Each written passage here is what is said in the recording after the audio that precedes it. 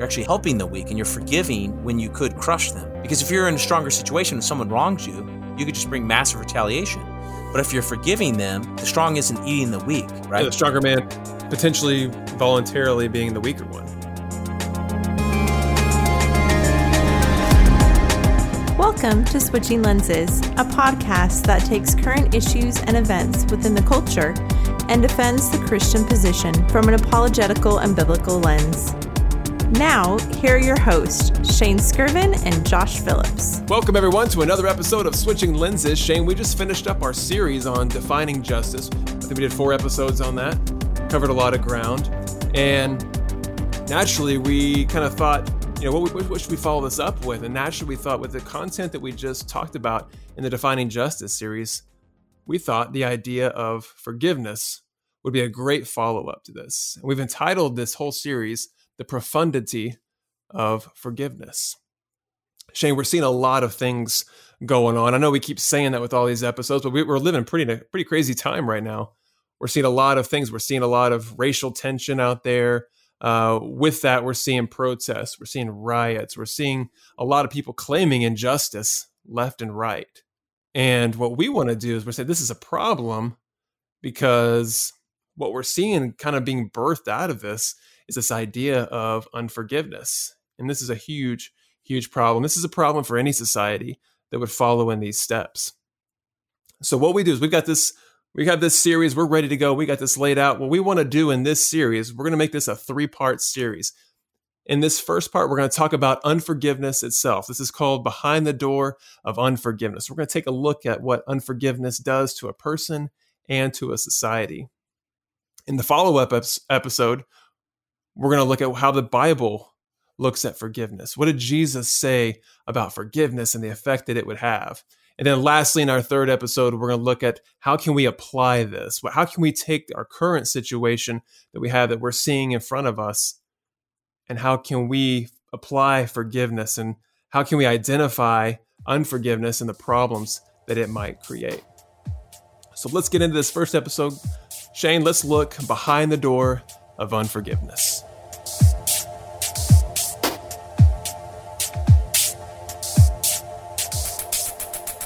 Shane, the idea of forgiveness, if you really think about it, kind of seems a bit unreasonable, doesn't it? Yeah, it's something that you don't see reflected anywhere else. I mean, you look at any other source, you look at the natural world or in any other area. It's something that forgiveness is something that's very unique. Yeah, one thing I've really found interesting about, if we look at the other side of the coin, unforgiveness. I've always found it interesting that unforgiveness, something on some level that has kind of a negative association tied to it, can become something, it can be somewhat palatable or tolerated for some people, unlike other negative connotations like abuse, verbal abuse, physical abuse, things like that. What I'm saying is, I've heard many people say, I will never forgive them, right? That's a pretty common saying when someone feels hurt. I guess I'm sort of surprised, I'm sort of intrigued in how somebody can so effortlessly say something like that. They can willfully disclose a statement like that.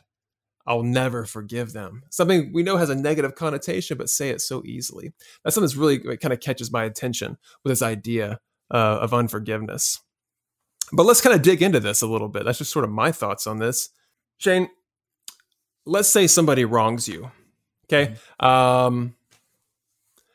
Somebody's running down the street and they push you into the side, knock you down, knock you into a wall, whatever it is. They know they did it. What's usually the natural reaction? Anytime somebody does something bad to us, wrongs us in some way, what's usually our first reaction to that? Well, we want some retaliation or retribution. Right, yeah, retaliation is usually what we're thinking, right? Yeah, absolutely.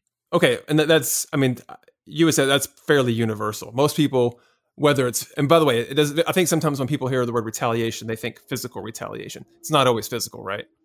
Yeah, there's a lot of different ways you can retaliate. And what's the phrase that's so passive aggressive, right? Yeah. You're going to get even, but you're going to do it on your own time or do it in an indirect way. Yeah, you could fall anywhere on the scale of how you're going to retaliate. But so let me ask you this, Shane. I know these questions are going to start a little simple at first, but they're really building towards something. This is really sort of the foundation. So Shane, I'm going to ask you, Does retaliation actually solve the problem? Or here's an even better way of saying it. Does it ever restore what was actually lost? So, it definitely doesn't. And I think, Of course. when a person's doing it, that it doesn't. But I would say this, the desire for retaliation points to something I think very significant. Sometimes when you just paint with a broad brush and you just say retaliation's negative, you're overlooking the fact that you're looking at something that has been done to you that has broken the moral code or moral law, and it's created a debt, a cost that has to be paid. Yeah, go ahead. So you're getting, to piggyback off our last series, you're saying an injustice has taken place, right? Yes. Yeah. So I think it's important to acknowledge that there has been a debt. I mean, I think in my own life, it's something, if I try to act like it's something that didn't bug me and I try to sweep it under the corner, it will pop back up. So I think it's really important to say, yeah, retribution or retaliation doesn't actually solve the problem or restore, but it does point to a moral debt that has been that needs to be paid in one way or another. Yeah, that's a good way to put it. Yeah, I think we can all relate to that. We all think in those terms. I think on some level. When I was preparing for this episode, I was kind of thinking like, what's a word that would be the opposite of forgiveness? I'm trying to just kind of brainstorm, and then it took a few minutes to hit me, but I was like, unforgiveness, maybe. But I'd already typed it in the notes, and I left it there, and I hadn't done anything with it. But Shane, you thought but you had some thoughts on that. I was like, hey, should we just take that out? But you were like, oh, wait a second. Well, I think it's important to think that through with forgiveness. To actually, it's a temptation in my own life. I'm speaking from my personal example, just to pretend like something didn't happen, overlook it, rather than kind of to talk about like the first question, rather than saying, hey, no, a debt was created. There's been an injustice. And so I think it's important to, if you're going to look at forgiveness square in the face, to realize, to me, an attribute of unforgiveness would be harshness. There's a brutality, a harshness to unforgiveness. To me, forgiveness always speaks of a graciousness and a willingness to absorb that cost. That's very gracious. And so when anytime I've been around someone that is operating under that principle of unforgiveness, I mean, these are attributes descriptive attributes would be harshness, bitterness, cynical, jaded. I mean, to me, all of them. Yeah. All of them kind of speak to that, like you said, that opposite side of the coin of forgiveness. When you're talking about unforgiveness, trying to think of descriptive words for it. It's funny you put it that way, because again, going back to how I started this whole thing, a lot of people have no problem with this idea of I refuse to forgive them. I'll never forgive them. But you use those words that you just said and say, would you ever have a problem with somebody using those words to describe you? I bet they'd have a very different reaction. Yeah. No one wants to be described that way, right? No, not at all. Yeah. So let's get to like the big granddaddy question right here, I think, at least in my view. And I want to talk about worldview. Big shock. We're going to talk about worldview on this podcast.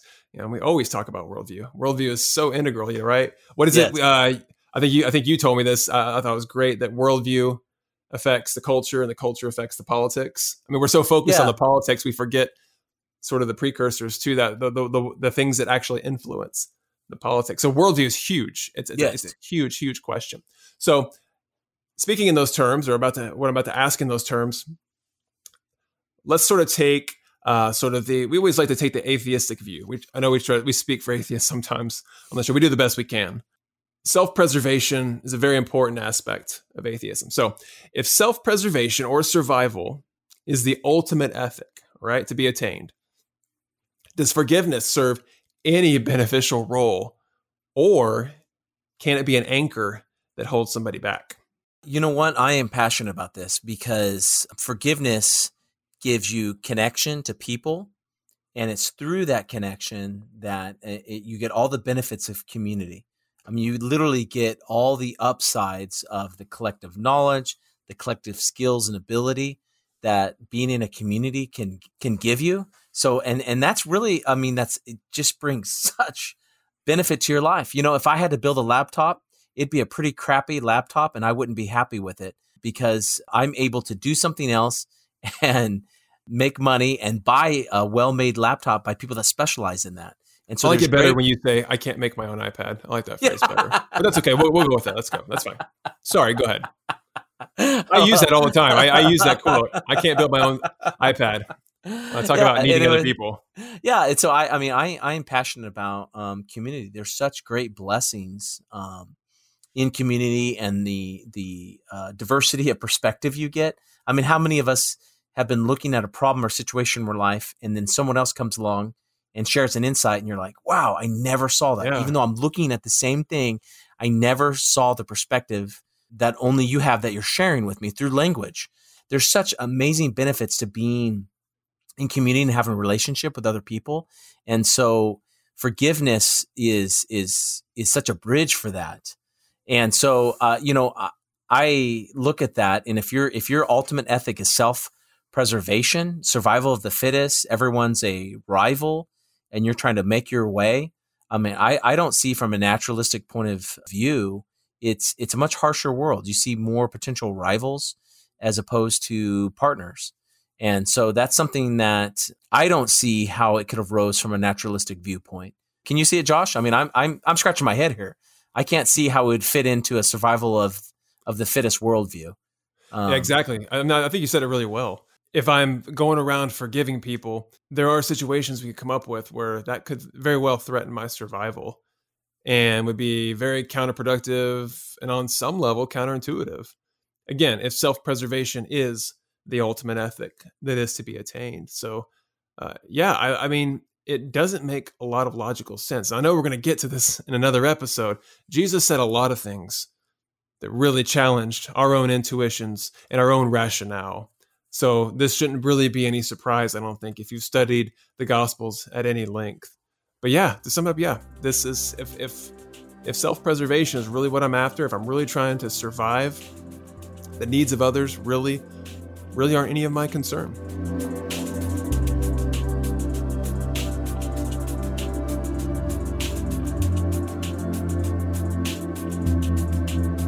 Okay, speaking to unforgiveness, as we've been talking about so far, let's kind of try to sum this up here, Shane. We're going to, as we say, tie a bow on this.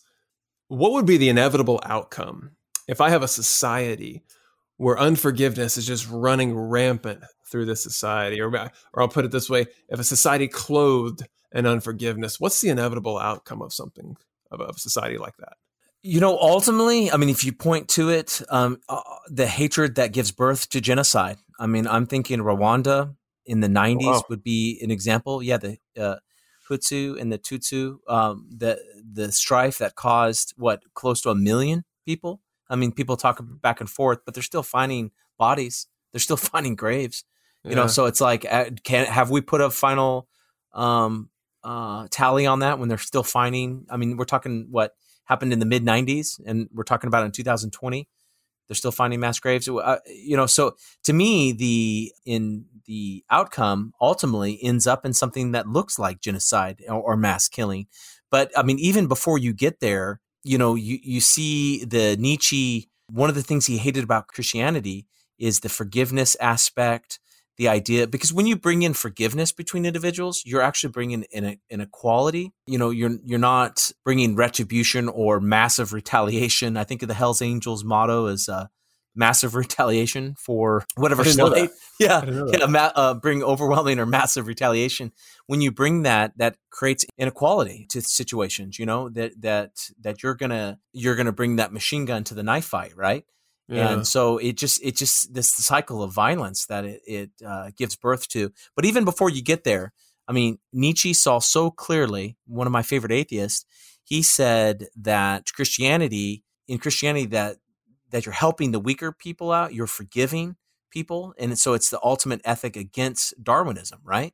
Yeah. You're actually helping the weak, and you're forgiving when you could crush them, right? Because if you're in a stronger situation and someone wrongs you, you could just bring massive retaliation. But if you're forgiving them, then the strong isn't eating the weak, right? The stronger man isn't right.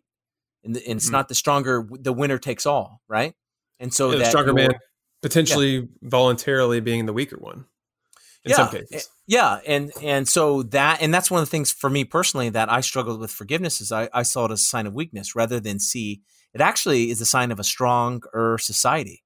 it gives birth to a stronger man that gives birth to a stronger community, right? One that's a strong forgiveness ethic brings. Right. Yeah. Well, if you sit and think about it, that's what I'm saying. Like this idea is really counterintuitive, really. Yeah. Right. Yeah. I mean, again, because the natural inclination is I'll show them, I'll get even. Again, we talked about this in the Justice series. So yeah, I mean, it's funny how you say that. It's like, but what's the key word there? I'll get that's them. true. Right? That's true. I mean, there's something inherently selfish about unforgiveness. It's a focus on your. Anytime I've been operating when I'm feeling acutely unforgiveness, there is a myopic view of myself. It's my slights, what I'm going through, how I'm feeling, right? I mean, it's inherently selfish. Well, that's the perfect little transition to our kind of last question. Is like, when we grasp these reins of unforgiveness, what effect does it have on us personally? I mean, not as opposed to societally or culturally, like we just talked about, but about personally. And I think you were about to get into that, or you were kind of stepping your foot into that. Yeah, it absolutely gives birth to a bitterness, and every person that I've ever been around that's bitter and jaded, you lack the ability to have social cohesion. You're left with your own hurts. You start, it's easy to feel alienated. You're moving away from other people. It's like C.S. Lewis's classic vision of hell is people always moving away from each other. Anytime I've been hurt by someone, the last thing I want to do is be around them. Well, guess what's great for building families and communities? Being around people. People, human relations at best are messy. If you're not operating in forgiveness, you'll never be able to be around people because you're always going to cut each other. Just like an engine, no matter how well an engine is made, you have to have oil to lubricate the moving parts, right? Right. And so that forgiveness is the lubrication. I when I see that, it helps me to realize I'm never going to have a great relationship with my kids, with my extended family, with even my wife, if I'm not operating, if forgiveness is not a fundamental principle that's lubricating everything, right?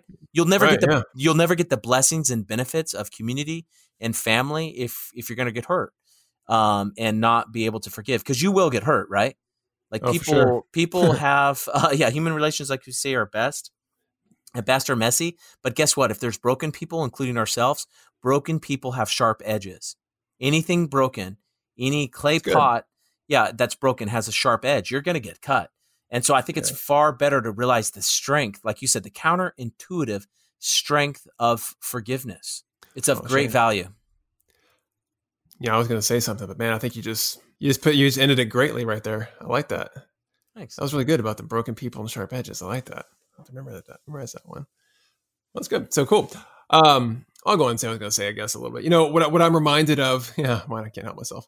I'm kind of reminded of, when you watch like UFC fighters or a boxer, somebody competes in some kind of physical fighting like that, I would watch these, and like, they're jawing at each other. They're doing interviews, talking trash and all this stuff. And then they get in the ring and they're, some of them, again, the talking's going again and it's getting physical. And then, somebody's going to win. And then like when these rematches come around, and then it escalates and it gets even worse. And I'm just like sitting here thinking like, y'all are never going to solve this. Like, even if the person who lost the first match won the next one, then the guy who lost that, he's upset. It's like he says, it's never ending cycle. And even if you you feel wronged and you go, like, let's take the fighter sense out of it. Let's say they said something about you or you lost a match or whatever, and you go back out there and let's say you pound them to a pulp and you win. Do you really feel better? Like, does the anger go away? No, it doesn't. I mean, especially when that person starts jawing back at you, does something else, tries to come back at you harder, then the anger just comes flooding right. If it's not already there already, like it never fully went away, which it probably didn't, here it comes again. It's just like this never ending cycle. When it's constantly retaliate and they retaliate back, man, it's just such a terrible, terrible place to be. And even great conquerors. I mean, look at Napoleon. What's the famous line? A conquered people can't sit on bayonets. Even if you're a conqueror and you win, if you don't have reconciliation, you can't ever turn your back, right? Yeah. The places that you conquered, they'll rise up against you. And so that's why they say often gunfighters were the friendliest guys in the old West town, is because they always knew someone could take a pot shot at them when they weren't looking. Like at some level, you don't, it sounds great to be the tough guy, but at some level, do you really want to be fighting all the time? Do you really want to be looking over your back? Right? Nobody No one wants to live like that. That's not peace. That's not a creative life. Yeah. You could argue you're alive, but you're not really living. Yeah. And something like that. So, all right, Shane, well, that about wraps us up. This was a really good talk. We're going to transition to our next episode. We'll talk about what biblical forgiveness looks like. So we call in this next episode, Answering the Challenge of Biblical Forgiveness. Remember, you can always email the show at feedback@switchinglensespodcast.com. You can tweet us at @switchlenspod. And then, of course, you can always find everything, all videos, all blogs, all podcast episodes at our website, switchinglensespodcast.com. Well, Shane, thanks for joining me. As always, enjoy your insight. Yeah, always a great time, Josh. And we will see you guys next time.